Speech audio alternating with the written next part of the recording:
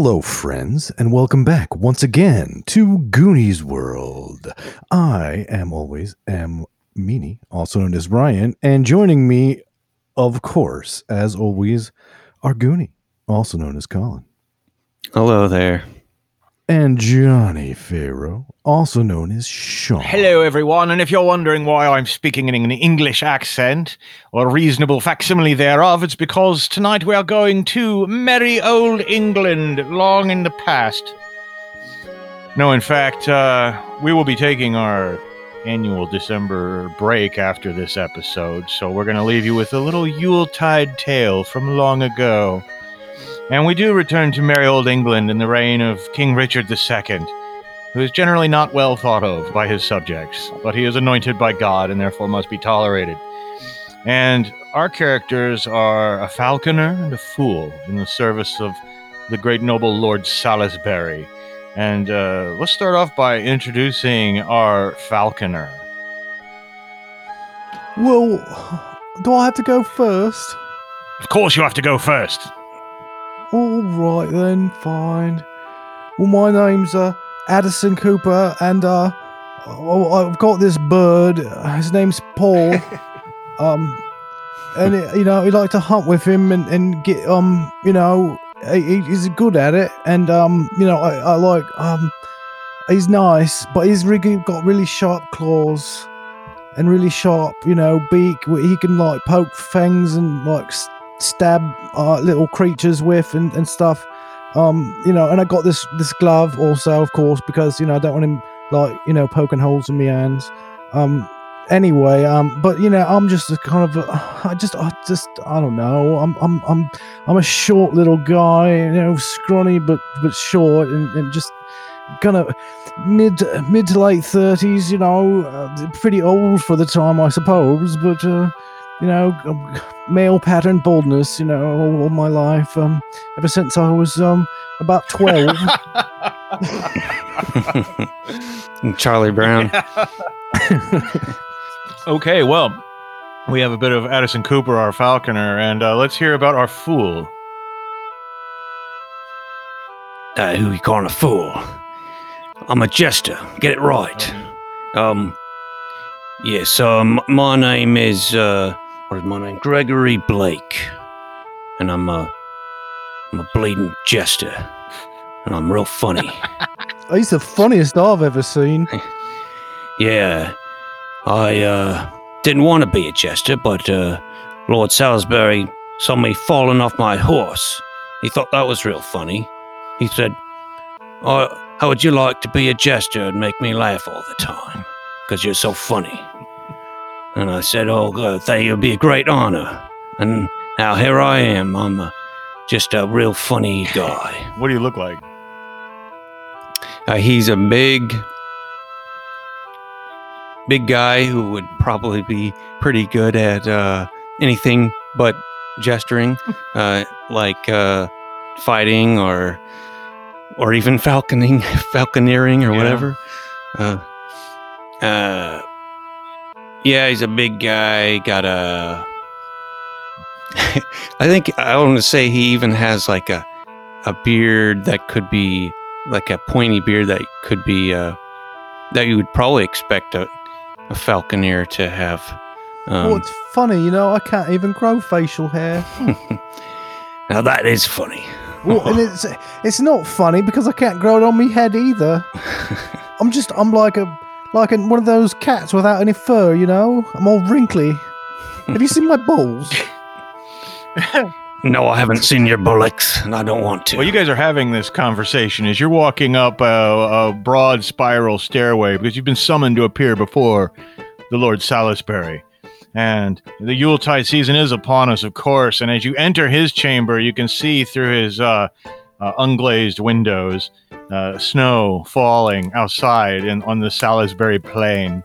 And there's a roaring fire in the fireplace. There's like some swords crossed on the walls and tapestries. And a few of the servants are trying to, the body servants of the Lord Salisbury, are trying to squeeze him into his tight leather hose. And the Lord Salisbury's a big guy. He's been successful in life. And He has a huge, like, walrus-style mustache and a great big spare tire around the middle. But when he sees you, he's like, "Ah!" And he's just, "Get the bloody things off!" And he's hoseless and wraps a blanket around himself and walks up to you and sits down by the fire. Doesn't tell you to sit down. In fact, there's no place for you to sit. But he sits by the fire and he's like, my falconer and my hilarious fool. I just love that dry wit. And so it's the best thing I ever did, taking you into my service. My good late wife did love you so as well, and always enjoyed gazing upon you. And all the times, my good falconer, Mr. Cooper, that we've spent together out on the moors and out on the plains with our birds. What good times. That's why I've called you here today. You know that you're among my most faithful of my household staff. And I have a very important mission for you. You know, as you know, our good King Richard II spends the Yuletide season on progress, where his court goes from noble castle to noble castle, you know, and entertains itself at the local noble's expense. This year, however, King Richard has chosen not to grace me with his presence. Oh, no. But no, he'll be staying with that rotten upstart, the Lord de Courcy of Kent. Now, usually... Oh, not the Yes, de Courcy himself. Very arrogant young man, very arrogant. And really makes me ill, sick to my stomach when I think of him. He's vacant, but never mind all that. He won't be a problem for long, because you're going to help me. Now, as you know, my good lady wife Elizabeth has died, and I am still a very virile man, he says, patting his great belly. And as you know, I've had my eye on the rather delectable sister of our king, the good Princess Mary. But so does de Courcy, you see. We both fancy her. And now de Courcy has the advantage of me. He'll enjoy her company at the Yuletide feast, playing the host, have a chance to impress the king, who is rather easily impressed just between the three of us. So this cannot be. I charge you, my faithful servants, with a noble quest. Now I'll be sending my man Lord Scrope to the feast to represent me, and you will go as his serving men to attend him there. Now during the feast, you must see to it that Lord de Courcy is embarrassed and shamed and degraded, so much so that King Richard would never consent for his sister to marry him. She will instead, of course, marry me, the only other suitable alternative. Now, although I would miss your company in my service, if you do this for me, then I shall enrich and ennoble you. I will make you knights of the realm, perhaps with your own bit of land. Huh? That sounds pretty good, doesn't it? Well, yeah, but what's the part about your scrote? No, Lord Scrope, of course, Scrope. Oh, yeah, right, Yes, sorry. Yes. One, You're a funny guy. yes, so funny, it's a wonder you're not the jester. But I'll tell you this. It's not like you have a choice. I'm your master, and I am ordering you on this quest. But I've been a kind master, I believe, and I'll be kinder still if you do this for me, as you will see. Now, I know Lord Scrope is not the most exciting... Lord Scrope, excuse me, is not the world's most exciting fellow, but he is my late wife's brother, and he will be of the appropriate social class to represent me at the feast. Please send word that I am down with the head cold, you see, and will be unable to attend. I wouldn't want to give His Majesty the sniffles. But de Courcy must look like an ass. Is that understood? Right, so is there any limitations on what you want us, to do to embarrass this gentleman? My imagination knows no limitations, but certain practical matters should... I would hate to see either of you gentlemen endanger your immortal souls by committing any murder or maiming, such thing. No, I just want the man to look like an idiot, like an ass, like he can't control his own home. Something, I don't care what. You're resourceful fellows. Do I have to think of everything? No, that's fine. Just are we going as like official representatives, and are we to be? Am I to be going as a jester? Absolutely, you're yourselves. There's no cloak and dagger in business here. No, but you'll be, of course, serving Lord Scrope during the feast, which means you would stand behind him and wait upon him. But the Yuletide feast is usually quite gay, and many social inhibitions are let down. I do believe you will have the opportunity to mingle freely with the household staff and engage in conversations with your betters. Of course, you'll have to read the lay of the land when you get there.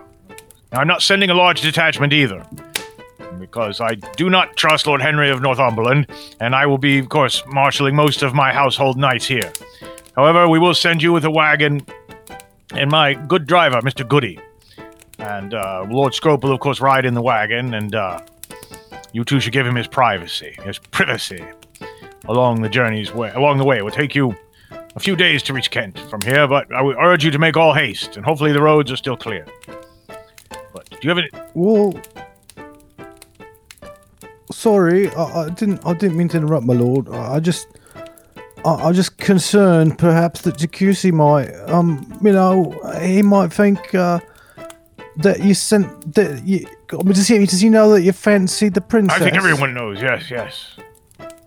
Well, I'm just concerned that he might think that you sent us to make him look stupid, and then he'll try to take revenge on you, and then it would make me very sad, and also it might be a Salisbury mistake. Yes, I was waiting for that one. That was better than what I was imagining, though. Well, I'll tell you this. He will not be able to take his revenge so easily when I am brother-in-law to the king. Oh, yeah. That's a good point. Right. Well, let's go then. Yes, you should be on your way. I'll have Mr. Goody meet you down at the stables. Oh, yes. You'd perhaps better take those. And he points at the crossed swords on the wall. Just in case. And now we're talking. Just in case you're waylaid by bandits. However, it would be very bad form for you to wear them during the feast, not being members of the nobility. If you have a small knife about you, you could secrete that about your person, perhaps. Well, they're gonna let Paul. Sorry, are they gonna let Paul in? Oh yes, there will be many animals there. Dogs running about, men with their falcons. Well, all of whom will be very well. All the falcons are generally very well behaved to these things, flying about the great hall, entertaining people with their beauty. Such fine and noble animals. I'm sure you agree, Mr. Cooper. Oh yeah, of course. I'm not scared of them at all. Well, I should hope not, being a falconer. I wonder if I could train him to poop on Decuse's head. I'll work on that en route to Kent. That sounds like a bloody good idea. Now, if you'll excuse me, I must squeeze my way into these hose and get about my business. That was unintentional, I assure you. Unintentional wordplay. You sure you're not the jester? All right, that's. Oh, forgive That's me, enough my lord. impertinence out of the both of you now. Get going. And with a clap of his hands, you're dismissed. And don't come back until Takuzi is made to look like an idiot in front of the king. Right. So where are we gonna ride? In a I assume there's like a carriage. Yeah, right? it's a carriage, and it's of course they don't even have suspension and things like this in these days. But it's clearly intended that you would not ride inside. No, you would ride either on the bench with Mr. Goody. Or I imagine you probably could be issued horses to ride alongside, would probably be the most realistic thing. And of course, Lord Scrope, who you have to wait like a good quarter of an hour for while you're down there, so you have plenty of time to requisition some horses from the stable and get them ready for you to ride. You've got the swords that your lord gave you. And Lord Scrope does come down. He's very bleary-eyed. Looked like he's been awake all night and was not expecting this summons. But he is, as I said, Lord Salisbury's late wife's brother, and is widely known as not being very useful for any other purpose. And he's just here out of respect for the memory of, Lady Salisbury now. But, oh, yes, I see. Mr. Cooper and Mr. Blake. Yes. I'll be happy to travel in your company. Of course, I will need most of the interior to myself, but I see you have horses. Yeah, we'll just ride the horses. It's fine. Don't worry about I us. want to make sure you know what you're doing. You know how to serve a gentleman during a feast, yes? Well, yeah. I don't. I mean, you just pour the wine and that, right? I mean, it's Just do not what you're very- told. That's yes, right. Except the trick is, if I have to tell you, it reflects badly on me, you see. As servants, you will automatically anticipate my wants and take care of them without me having to ask. Do you understand? Well, it depends on how many wants are you gonna have to have, because we've got a job to do, and I'm a personal favorite of Lord Salisbury. Oh, my, very nice. He quite enjoys my humor. Yeah. So I don't got think you're to- funny at all. nah. Oh, well, you don't know. Are you kidding me, right? He's the funniest bloody jester I've ever seen in my life. But don't worry, This guy. my thinks I'm needs funny. will be minimal. Merely keep my wine glass full, and if there are any choice delectables that you see, you make sure my plate is full of them. And you laugh if I make a witty remark. But I will give you your freedom of movement. After I am served, please feel free to circulate. I am well aware of your mission. Well, what's your favorite morsel? So I'll make sure to get it for I'm you. quite fond of the quail. Any of those lovely little quails would be lovely if they're having them. Also, I do enjoy a good candied eel. Right, quails and eels. Yes. So, very well. Well, why do you keep me here waiting and waiting while you chit-chat and blather? Let's go. He claps his hands, and Mr. Goody opens the door for him, and Lord Scrope gets onto the coach, and Mr. Goody begins the long drive to Kent, and then I'll assume that you all ride along on horseback. Well, yeah. Now, it is snowing, like I said, but it's a gentle snow. It's not like a blizzard. And the snow hasn't had a chance to pile up too much. There's still tufts of grass and things like that in the snow. And you ride out of the Lord's Castle and down across a little brook, the bridge over it, and out onto the Salisbury Plain. It's a windy country, but there's not much wind now. It's almost like you're in a snow globe. With the snow, it's very beautiful. And every now and then you'll see fires in the distance. And of course you pass a few thieves, the corpses of thieves hanging naked from gallows on the road every now and then with a sign about how King Richard has done this. And you pass a few villages. In fact, the first night you stop in a little village and Lord Scrub complains about the accommodations. In the middle of the second day you pass Stonehenge, which is off to your left. The road goes down to the south of it and you can see it there. You could definitely believe the stories. The giants must have built it. There's no way anyone else could have put that up. It had to have been put together by giants in the past. And beyond that, you enter the forests of Kent, and the road plunges into the forest. There's still a few old-growth forests in England. There's this forest, this Kentish forest here. There's Sherwood Forest further north. But you ride into the forest, and the snow, of course, has picked up over, it's been going steadily, so it's definitely blanketing the ground now. You don't see only the tallest plants stretch out, through the snow. But the road is still quite easy to see because there's no trees. And you plunge into the forest, and you don't go far before an arrow just right into the coach, right in the seat next to Mr. Goody, who immediately stops. And you hear a voice, hold on there, from the forest. If you would be so good as to, you don't see anybody, right? If you would be so good as to lay your valuables out upon the road, you may keep your weapons for personal protection, of course, but tell whatever fancy gent or ladies in that coach to just drop their rings and the coins and the things like that out the door, yes? There's some good lads. Don't be silly.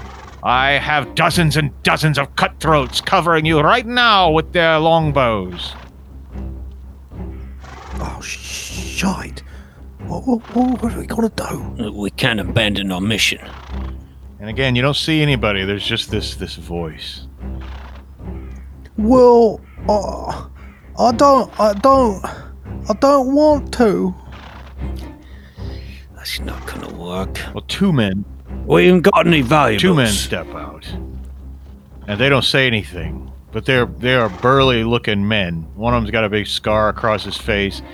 The other one has a club foot because this is wrapped up in bandages. He's got one boot, but he still moves at a good clip. They both have arrows with their bows. They both have bows drawn, with arrows knocked, and that voice comes out again. Like I say, I don't rob servants. I'm only into robbing the rich. So if you wouldn't mind, just have whatever fellow or lady is riding in that coach there, just give them a little knock and have them drop their valuables just right out on the ground. Oh, well, there's nobody in there. We're on a mission to relocate this to Kent for the king. What? It's empty. There's yeah. a rustling in the woods, and a guy. You can have a look. There's a rustling in the Have woods. a look for yourself. A guy walks out. He's wearing this ridiculous hat and big ermine coat. Like he looks way too much money to be just hanging around in the woods. But he's a very tall fellow too. And there's a few more people that walk out, but there's nothing like dozens and dozens. And everyone but him, looks awful. But he goes, hello. Yes. Well, I'll just check this out myself. I suppose you've heard of me, Long Robin, and my gay highwaymen? Have we? No, What? You've not heard of me? can't say that we have. No. Well, I suppose it's not surprising. You see, I just got into robbing. Just started that recently. I say, have you ever done any robbing? Of course not. Oh, yes. Well, it could be very lucrative. At least I'm told so. My good cousin Loxley in the north. But let's just open this. Are you guys gonna let him go open the? I'll let him walk over, and then I'm gonna just slash his fucking head off with my sword. Okay. Well, he walks over to the door and reaches out to open it. But I assume you're still on horseback, right? Yeah. And so you amble over and slice his head off. Well, you try to. You hope you do. So, we're both going to roll a d12. We're both making act rolls. We're both rolling our act stat. It's an opposed roll, but he's just trying to dodge. He doesn't have a weapon drawn to attack you. But he got a 7, which fails for him anyway. Well, and I rolled a 1. Oh, well. You have wounded him. You haven't killed him yet. He's a major character, sort of. In his mind, anyway. But that hat comes right off, as well as just a big chunk of his scalp. He screams, cries out to the ground. All the other men, instead of attacking you, they all rush over to him, fall down. Oh, you, Lord, my hat, my head, he's crying. You bleeding idiot! You cut off my hair! You've robbed me of my hair! He begins to cry, and then you do hear about a half dozen bowstrings pulled back. Is there anything either of you can say to prevent them from loosing those bows? Hey, maybe we can hire them for some help on our mission. I don't have any money. Well, this fellow inside does. We'll just have him. We'll just let him get robbed, but we'll say there's more if he can help us embarrass this Dekusi guy. Who's going to sew my head back on? There's a big flap of scalp hanging off. He's trying to put it back into place now. Oh, that's nasty. I've got Well, sorry. a good mind to just rob you anyway. Hey, listen, let me tell you something. There's a guy inside. He's got all kinds of rings. His pockets are lined with all sorts of gold, I bet.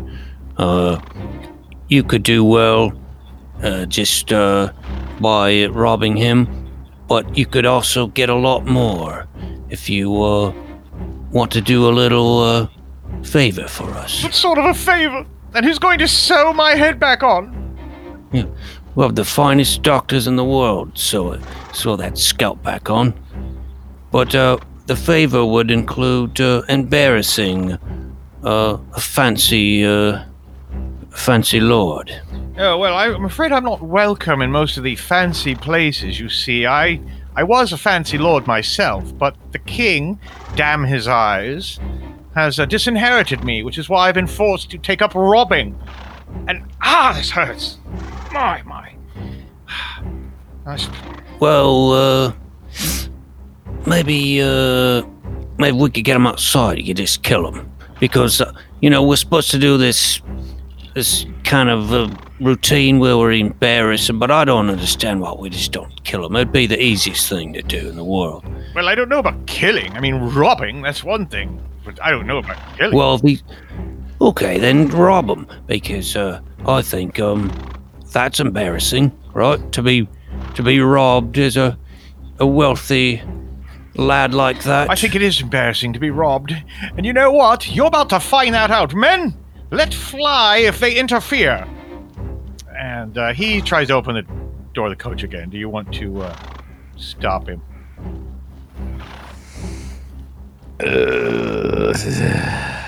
I mean, given what Gregory has just said, I don't think so. Okay. He opens the coach door. All right, you, he says to Lord Scrope. I see you're prepared very well. And he comes out holding a small purse. Yes. You see, no one needed to die after all. We just done a little bit of robbing. Very well. Now, don't forget. Tell them who robbed you, Long Robin and his gay highwayman. And now... Oh, this smarts. Don't touch it, he says to his men. Well, I think we should change your name to Scalp Flap Robin. And a few of his men laugh at me. He says, Shut up, all of you! All right, well, you've been warned. And he tries to melt back off into the forest, but... You might get a hood to cover that up. I heard that, he says. And once he's really far away, he goes, I'll have you know, Long Robin will have his revenge. Oh, my beautiful hair, my beautiful hair. Lord Scrope leans out of the coach. I just figured it was easier to give him a small purse with a ring or two in it. It was getting embarrassing for everyone. Well, I'm sorry, my lord, I didn't know. I heard dozens of bowstrings come back, and I just, No, I'm quite impressed with your martial prowess. A lesser man would have cut his head off. But to humiliate him such, that bodes very well for our mission. Of course, you can't scalp Dekusi, much like yourself, he suffers from boldness. Before his time as well, this is what I've been told. All right, now enough wasted time. Let us move on. Lord Scrope claps his hands again, and Mr. Goody gets the coach going. And after your altercation with Long Robin, the rest of your journey passes without incident. And you can see in the distance Dekusi's castle with its attendant village. And you ride over a brook, which is semi-frozen, but not all frozen. There are chunks of shit floating in it and other refuse. And a bridge goes over that little brook. And then you find yourself approaching the walls to Dekusi's castle. They're only about 8 feet high. It wouldn't withstand like a serious siege, but the castle itself is a great 4-towered Norman keep.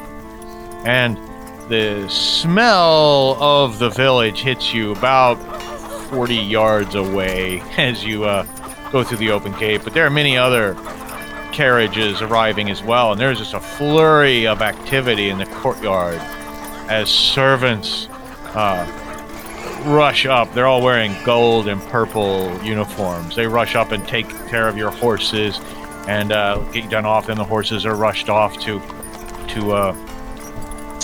the stables. And Lord Scrope is, of course, much fussed over by the servants, and he's led in. You just follow along. There's not a lot you can do unless you'd like to try to break away and go explore the castle on your own. You are first whisked off to Lord Scrope's quarters, which are not impressive, almost insultingly so. It's almost as if he's purposely trying to insult Lord Salisbury by giving me, his representative, these mean rooms. Lord Scrope says to you after the servants have settled you. Yeah, it looks like it to me too. I mean, My quarters are better than this, and I'm a peasant. Yes, yes. Well, you're luckier than a peasant, of course. At least you need not toil in the fields and tear your hands, as so many of them do. But, anyway, I brought outfits for both of you. And he brings out green and scarlet uniforms. And I believe they should fit.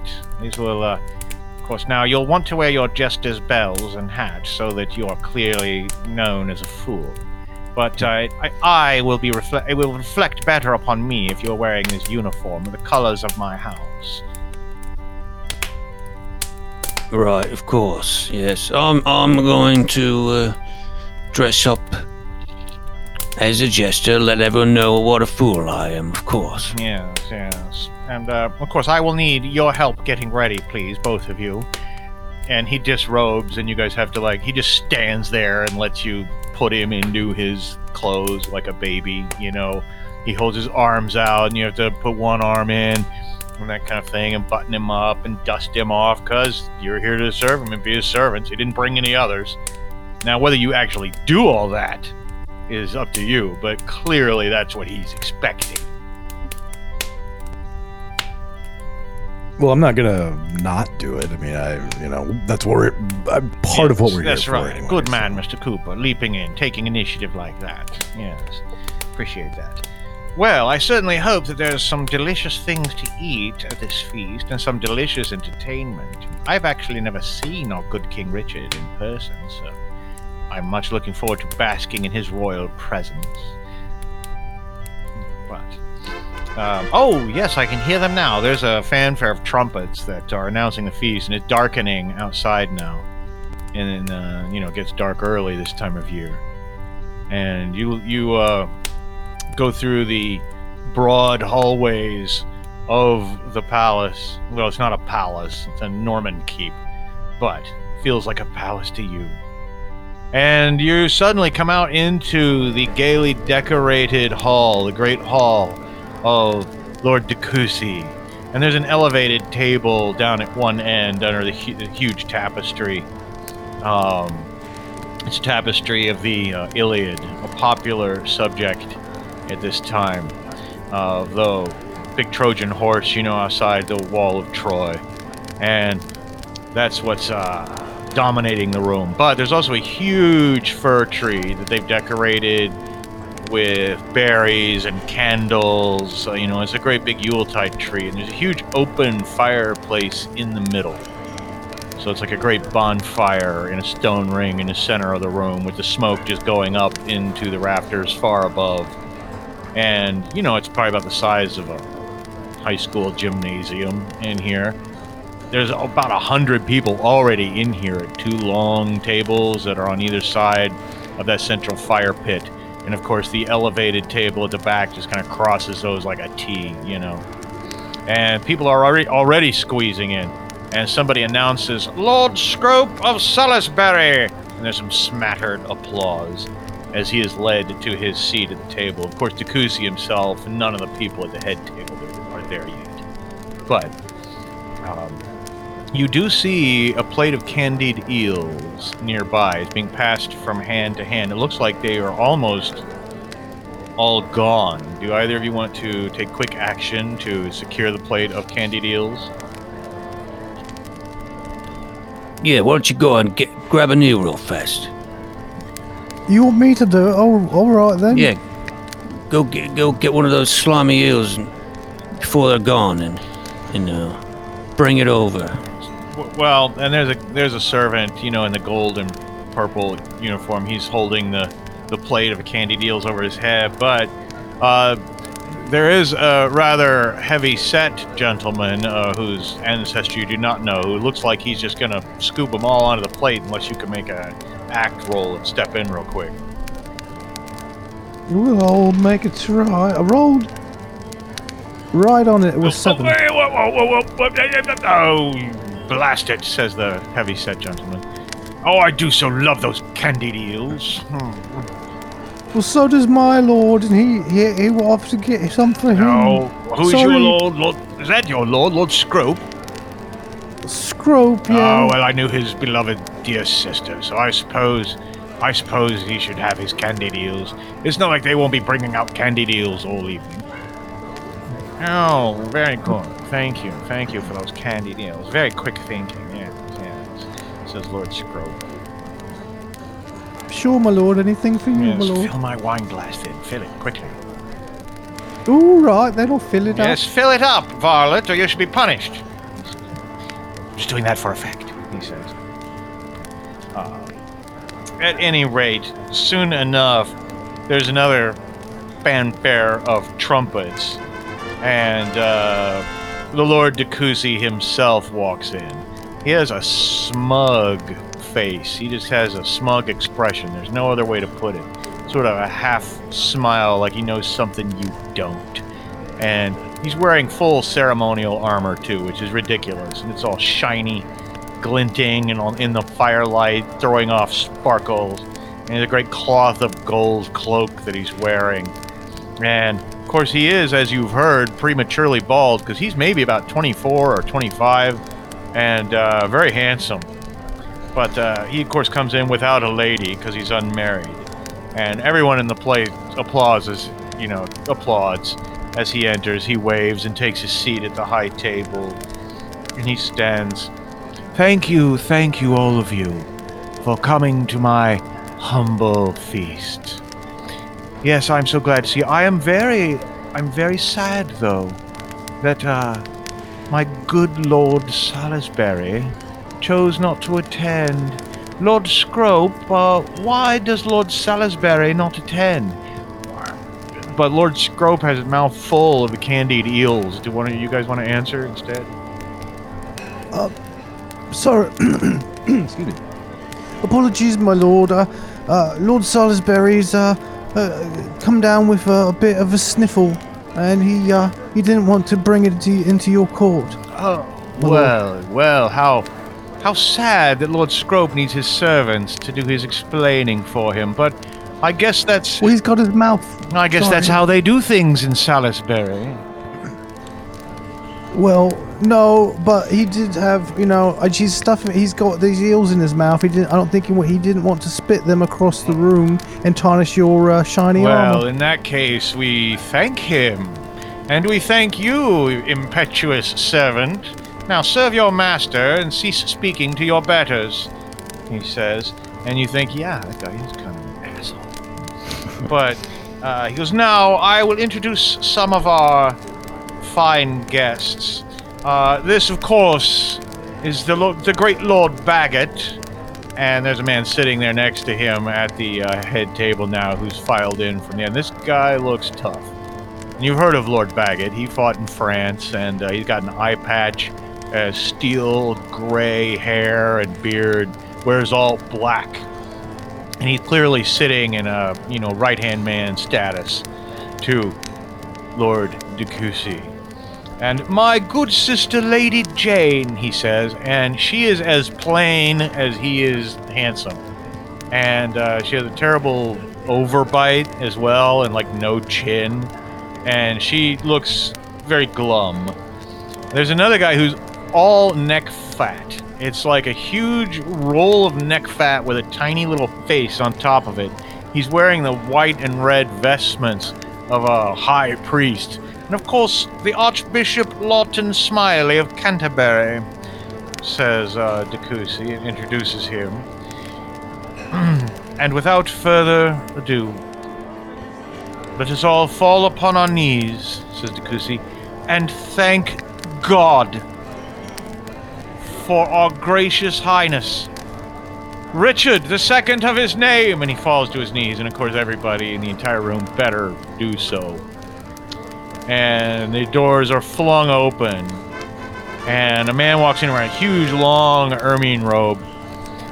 He has a kind of a Prince Valiant style bob, of sandy hair, and he looks like he's tried to grow a mustache and a beard, but he can't really, so it's just sort of some stubble, almost pubic, stubble on his lip and chin, a crown that seems a little too big for him. And there are two men. His robe is so long that he has two men carrying the back of it. And he sort of gives a half-hearted gesture with one hand And with him, of course, and with him, our good and beautiful Queen Isabella. And a woman comes in wearing all pink and gold gown. It's intricate, almost paisley cloth of gold on pink. And she says something in French. And a few of her ladies in waiting laugh, and they are seated, but she doesn't even sit on the same side of the table as the king. She sits on the other side of the table.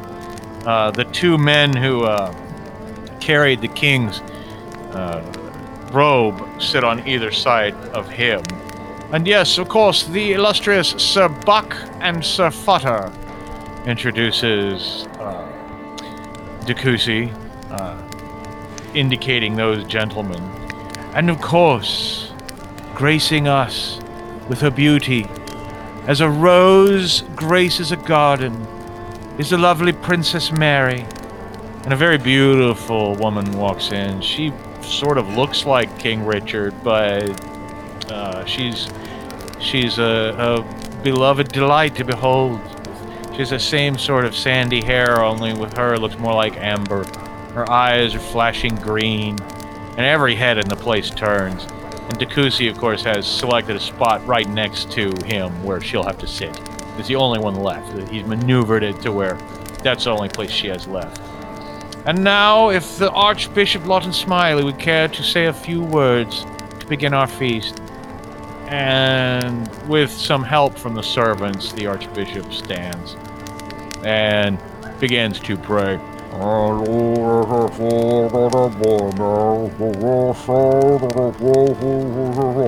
And 32 minutes later, he sits down. And, let the feast begin, says Lord Decussy. And the food begins coming out, and now you guys can hang around here. You can go back into the kitchens. You can go wherever you want and do whatever you want, because metagamingly speaking, as the game master, I am done driving, and here are the keys. Tell me what you do. All right. There's a lot of options here. I don't know. What do you think? Well, I had the idea about getting the bird, Paul to poop on him, but I couldn't figure out how to train a bird. Oh, come on, you're supposed to be a... What do you mean you couldn't figure out how to train a bird? Well, not to train him to have a shite. We're going to train him to hunt. And you can't even do that right, I don't think. You're too scared of the bird. I'm You not can't show scared. fear. I'm not scared of the bird. And just then, like, the bird, like, makes a falcon noise and like, flinches. Let me give you some advice. The minute you show fear, that bird's gonna peck your eyes right out, or worse, it's gonna scrape its talons right across your face and rip it right off. Ooh, that gives me an idea. Hey there, yeah, now you're talking. Well, as you guys are talking, you have a chance to look around the room a little bit. Now, all these great and noble people, yeah, they're wearing flashy clothes and they command everyone's attention. But much like Lord Scrope, behind each one of these people are servants like yourselves standing. And I want you guys both make think rolls just to see if there's any useful details you can glean from keeping your eye out on some of these servants at the head table. Unfortunately, I failed with an 11. You don't know shit. I passed with a 5. Well, you do notice that the servant who's serving Decussy and his sister, he steps back out of the firelight every now and then and pulls out a bottle. Looks like he's having himself a little illicit drink. And you also notice that Lord Futter, one of the two companions of the king, his hand is on the king's knee under the table, and that's perhaps of interest. And far off in the distance, you can hear somebody screaming in the kitchens, and you also notice that the queen's servant, he's a young gentleman, but every time she snaps her fingers at him, this look just passes over his face like he wants to strangle her. And finally, you do notice a guy sitting looking very glum by the fire. He's dressed as a fool as well. Only he's wearing like the full-on skin-tight, Harlequin-style fool's outfit, and he's holding his stomach and wincing. And that's just some more details, some more things to play with as you look around the room and think of what to do. Now, which person does he serve? Well, he's probably Dekusi's fool. King has his own fool, but he might not travel with him. Yeah, but he's probably Dekusi's house. Well, he is, because he's wearing the Harlequin outfit, but he probably has a tabard of purple and gold, just like all the rest of Dekusi's servants. But I did have an idea.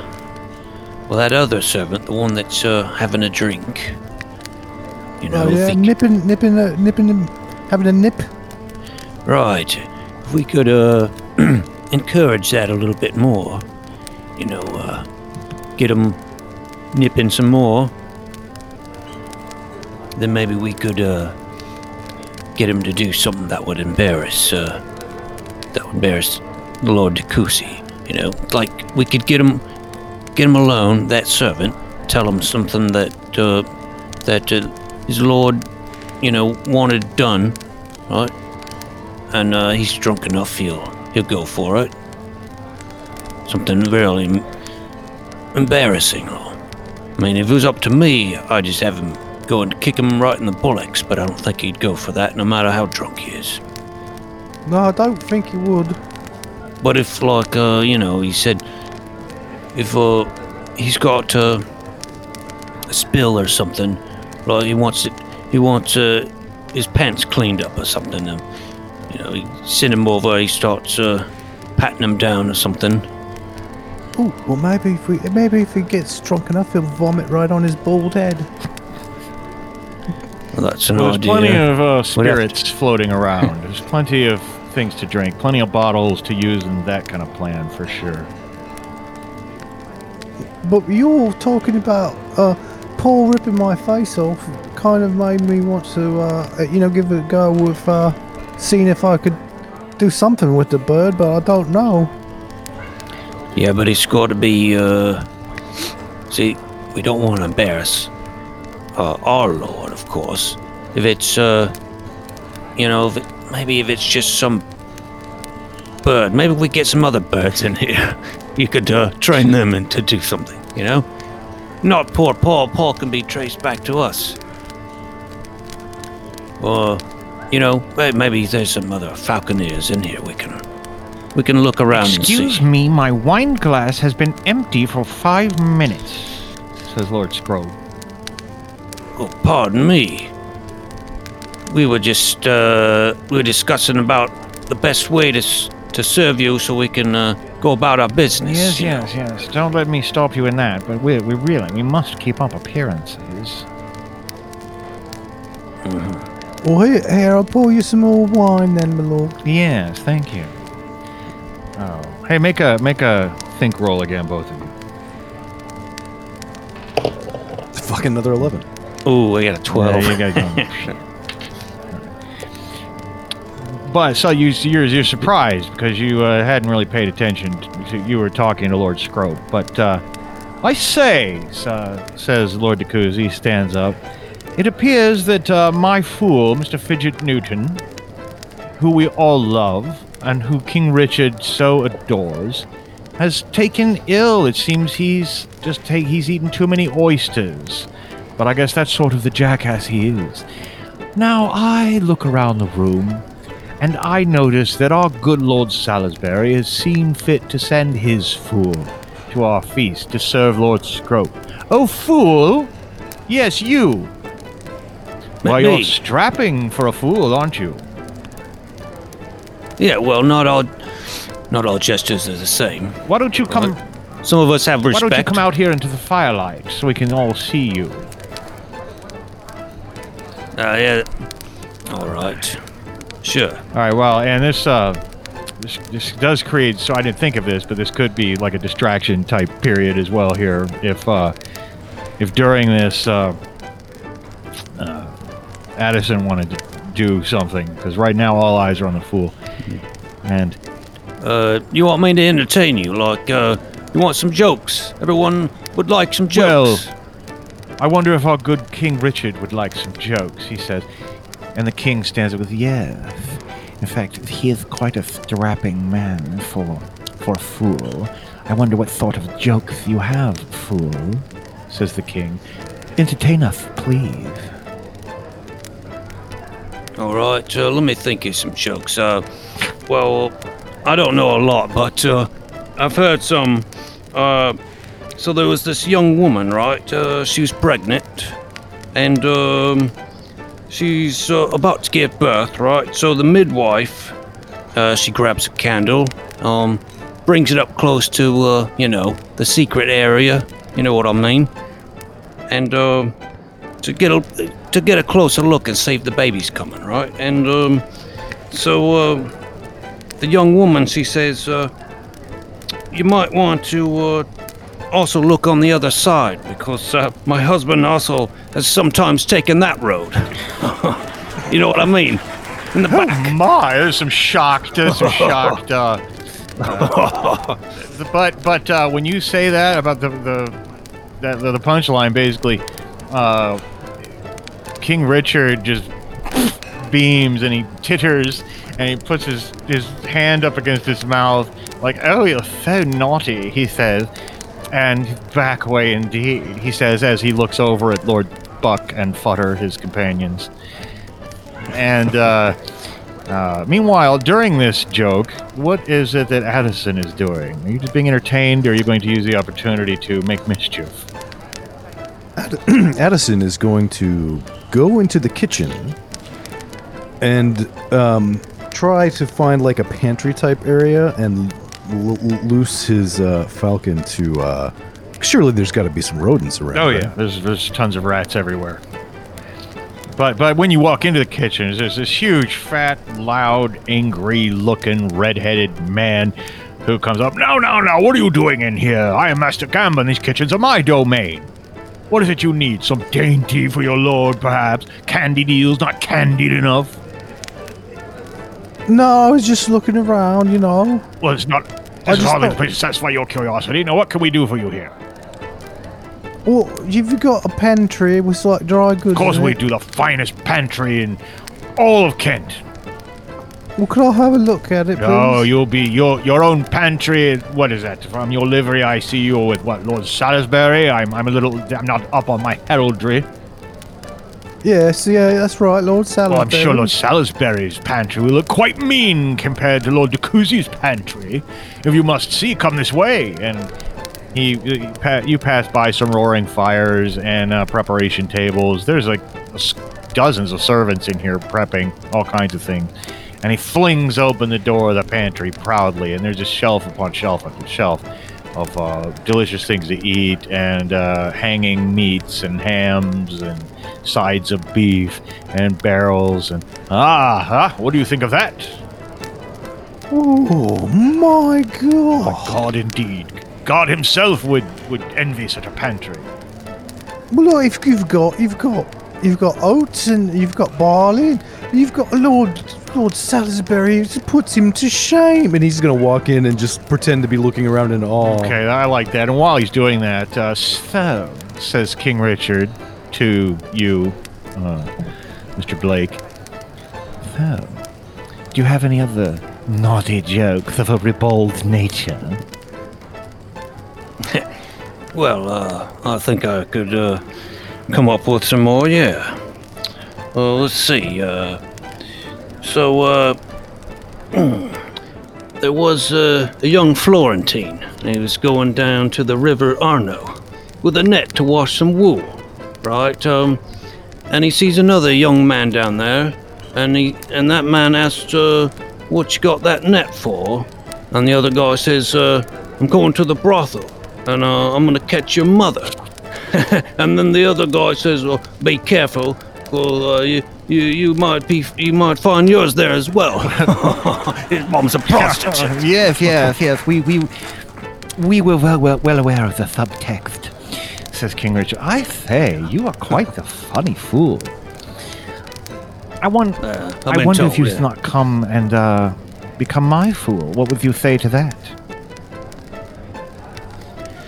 Well, yeah, are you talking about just for tonight, or are you talking about as a permanent thing? Says Queen Isabella in French, and a few people who can speak French laugh, and the king grows a bit red. Well, perhaps after a personal interview with us, we can see if you are worthy to keep us entertained on the longer term. I see you. You want to have an interview and check my qualifications. Yes, your qualifications, yeah. What do you think, Lord Buck, Lord Futter? Do you think that he has the qualifications? Oh yes, indeed, my lord. He has quite the qualifications. Oh yes, he's very well qualified. Says Queen Isabella, and again, there's more laughter. And let's go back to the pantry. All right. Well, my intention was to, get somewhat out of sight.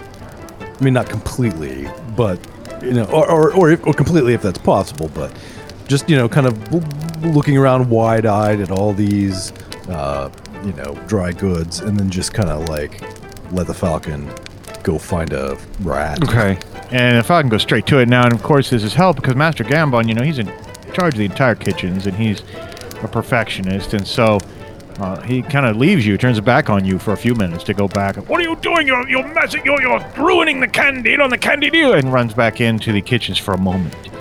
And of course, there's rats in every castle, and especially down around the back end of the pantry. And your hawk or your falcon proudly brings back a nice fat rat too, big nasty black one with a pink tail, and yeah, it's almost the size of a meerkat, this thing. It's disgusting. And, of course, his neck is hanging there broken. And Paul drops him dutifully at your feet and then takes up his perch again on your gloved arm. Well, I'm going to pocket said rat and sneak back out to the feast. Okay.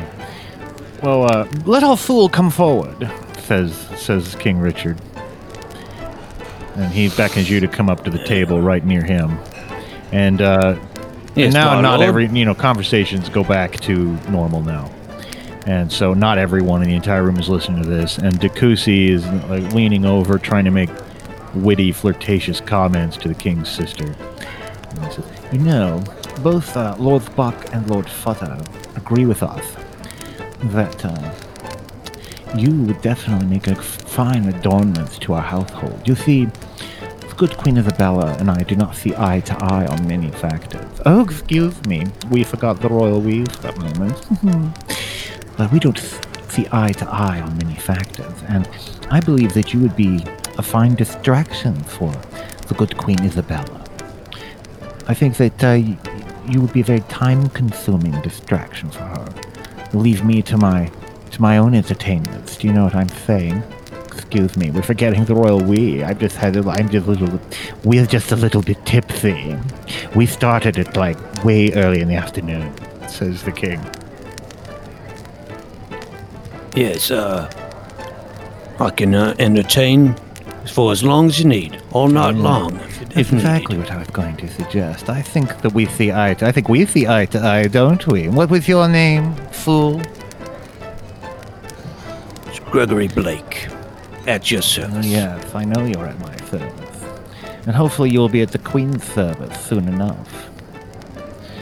And I see, anyway, by this time, he says, we will talk to you later more about these things. And he Yes, gestures you away, and you get back to Lord Scrope just about the time that Addison is returning from the kitchens with the bulging pocket.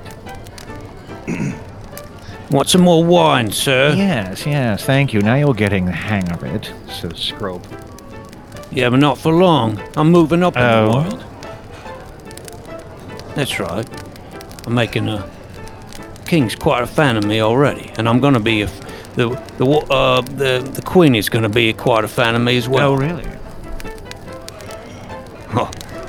You'll see. You know what they say about ambition? it killed the cat. Or am I mixing my metaphors again?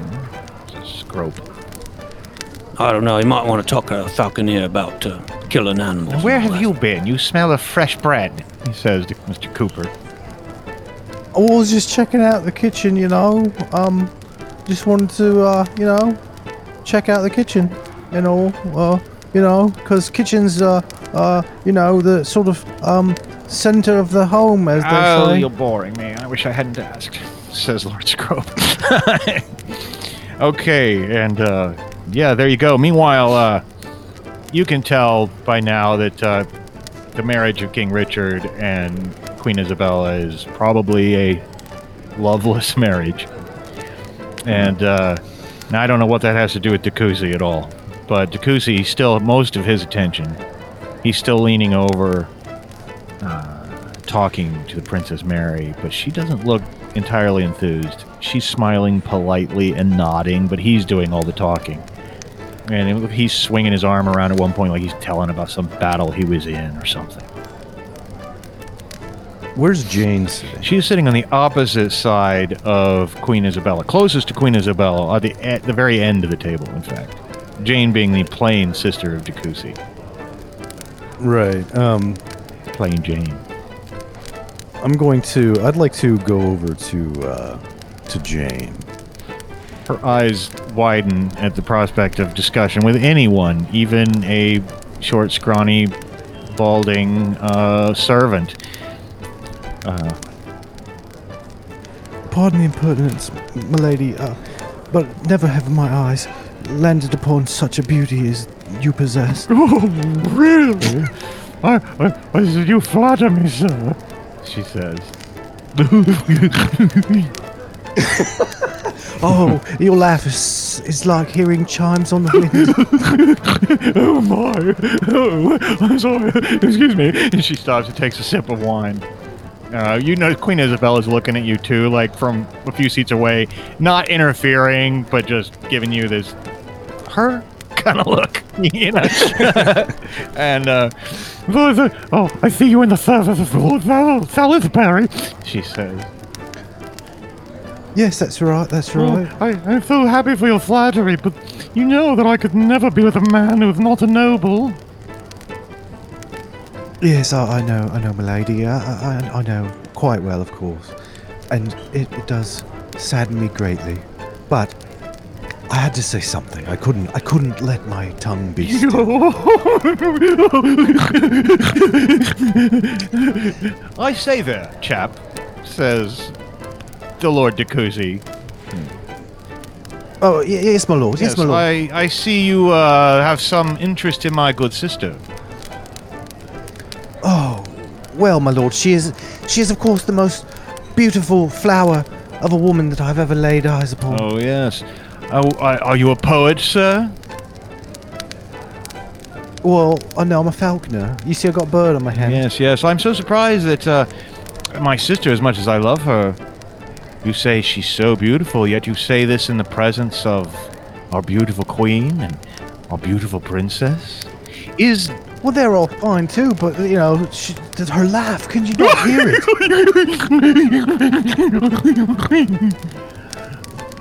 Very well. You have my leave to socialize with this servant, he says to his sister, and he sits back down and whispers something that is probably supposed to be funny into Princess Mary's ears, but she rolls her eyeballs and takes a drink. And while you're doing that, what is Gregory Blake doing?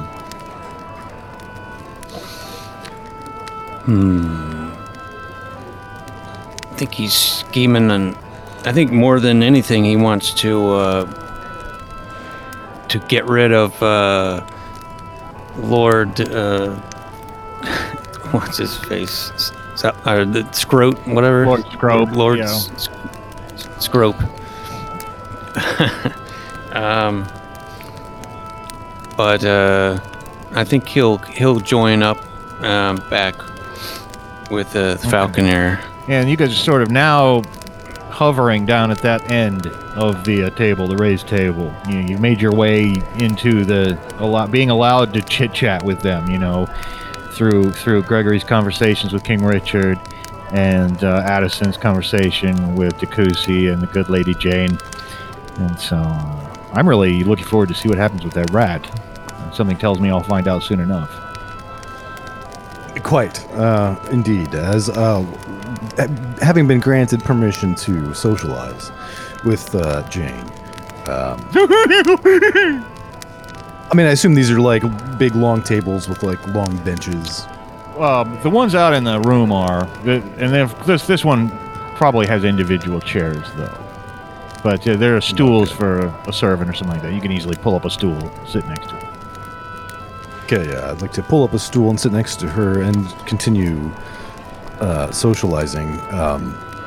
Where is Decussy relative to where I'm sitting? There's you, and then there's the Lady Jane, and then there's the Queen Isabella, and then there is the Princess Mary, and then there is Decussy, and then there is the King, and then there is Lord Bagot. No, Decussy, Bagot, King, Buck, and Futter. So he's like 3 or 4 people away from you. There are 3 ladies in between you and Decussy, 2 of whom are beautiful, and one of whom is tell me again now. Tell me again of my beauty. Well, it's like a beautiful flower, like a daisy. You are.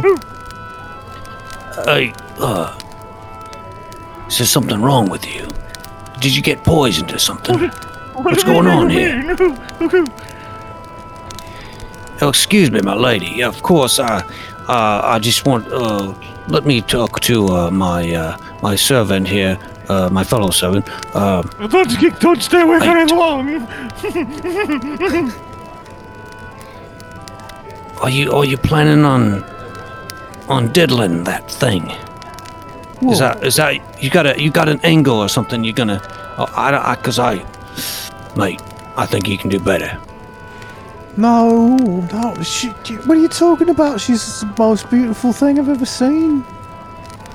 Oh, now I think you've been given something. I don't know what's going on, but this thing is a barnyard animal. No. Oh, well, I mean, maybe like a beautiful sheep or something. I don't know. Well, yeah, a different kind of beautiful, I guess. Well, I don't know. I just think maybe you've got different tastes than me. I think so. I think that's fair to say. But that said, I was working an angle as well. Are you gonna let me in? Trying to get an angle to throw this rat onto Decussy's dinner plate. All right. Throw a rat. That might work. Yeah, maybe if you get a servant to do it or something. Get that drunk one. Well, I don't want the servant to do it because the servant will then know who did it. Not if he's drunk enough. Tell him it's a candied, something or other. Well, you know, these, us being lowly servants, we don't get to feast on these exotic animals.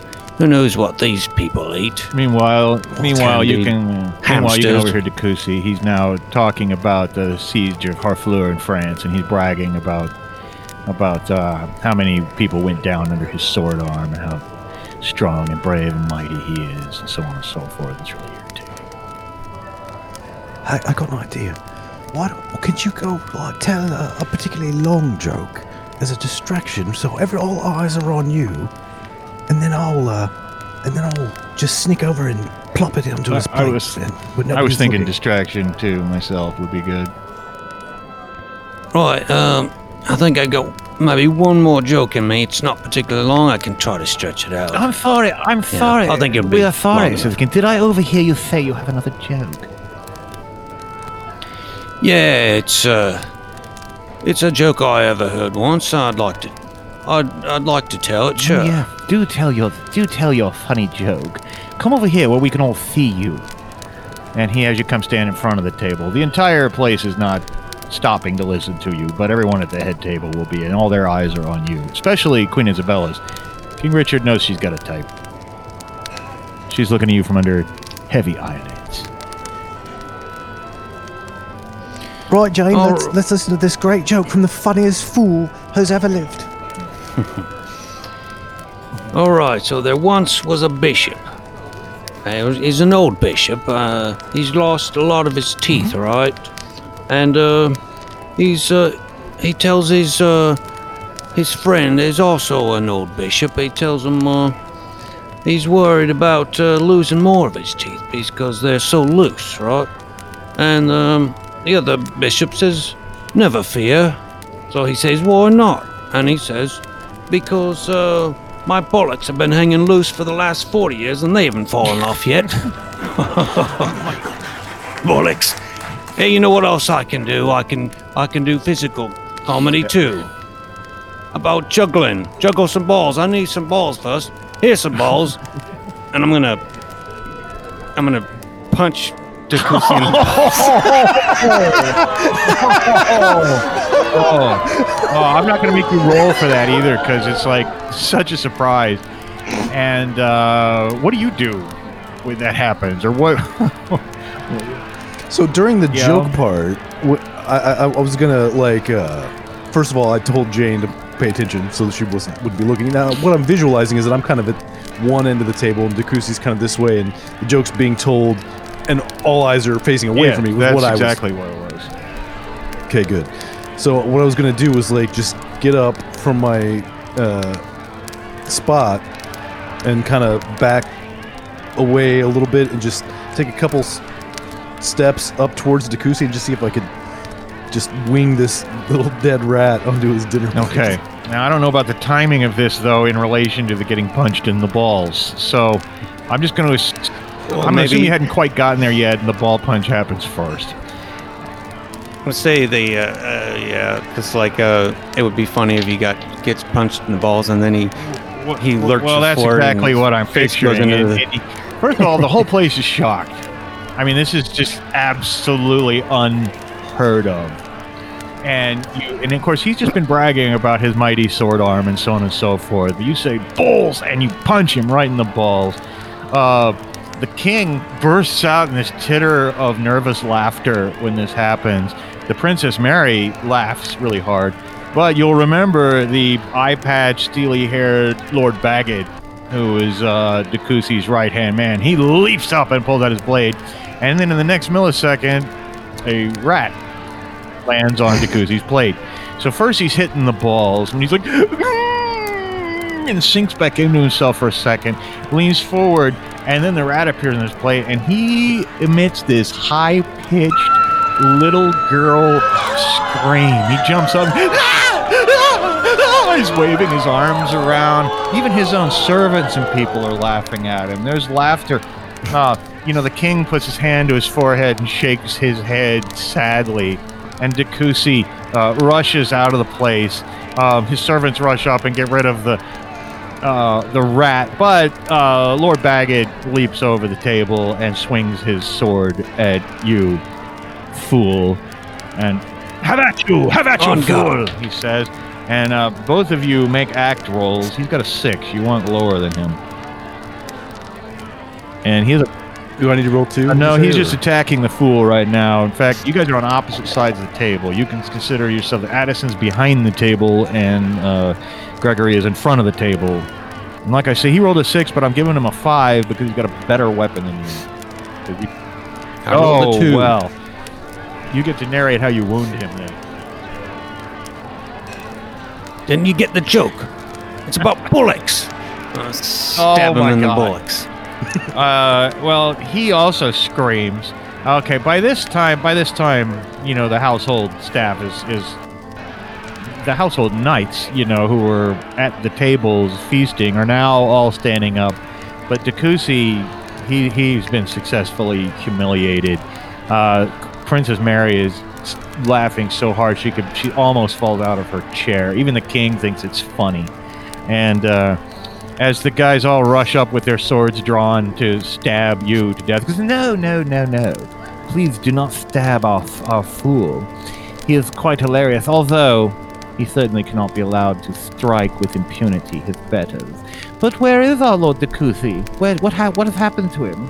And of course, Decusi's run off, completely embarrassed. I suppose he hides somewhere in his castle.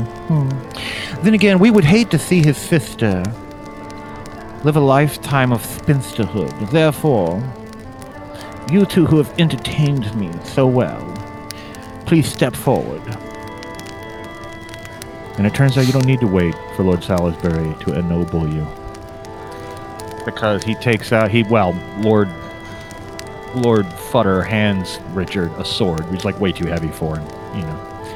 And kneel before me, fool. Kneel before me, falconer. I'm always forgetting the royal we. It's so preposterous.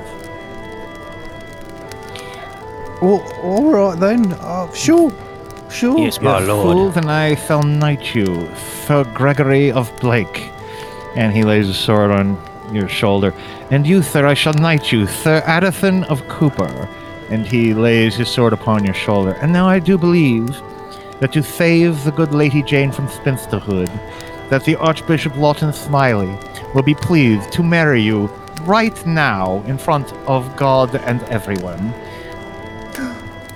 Oh, amazing! Married! Oh, Jesus Christ. Married. Lady Jane says as she rushes down. Oh, you want me to punch you in the balls too? What? No, it Numb 'em. might make my erection go away. God, what is wrong with you? Oh, what was that joke about the bishop? I'll be giving her my bishop tonight. Oh, that's right. Well, and the Archbishop Lawton Smiley begins his intonation of the wedding. Meanwhile, the Queen Isabella looks across the wedding and gives Gregory Blake a wink. Yeah, I was just gonna say, even though I'm knighted now, What I did was unacceptable and I should be punished. And I think the Queen is the person to do that. Oh, so that's the lay of the land, says King Richard. You and I have more in common than I thought we did. And there's me forgetting the royal we again. And you know what? I think that's as good a place as any to go ahead and wrap up our Yuletide episode. Congratulations, you are minor nobles. all right. Bit of a season finale. Yes, this is our season finale, and we'll be back in the icy age of January, where I'm just gonna say we're gonna play GURPS Ice Age starting next season. Yes, and we want to thank you for sticking with us, and you are true fans, and we appreciate you listening to us, and we will see you next year. See you in 2021. It can't be any fucking worse than No, it 2020. can't. Fuck you, 2020. And good riddance.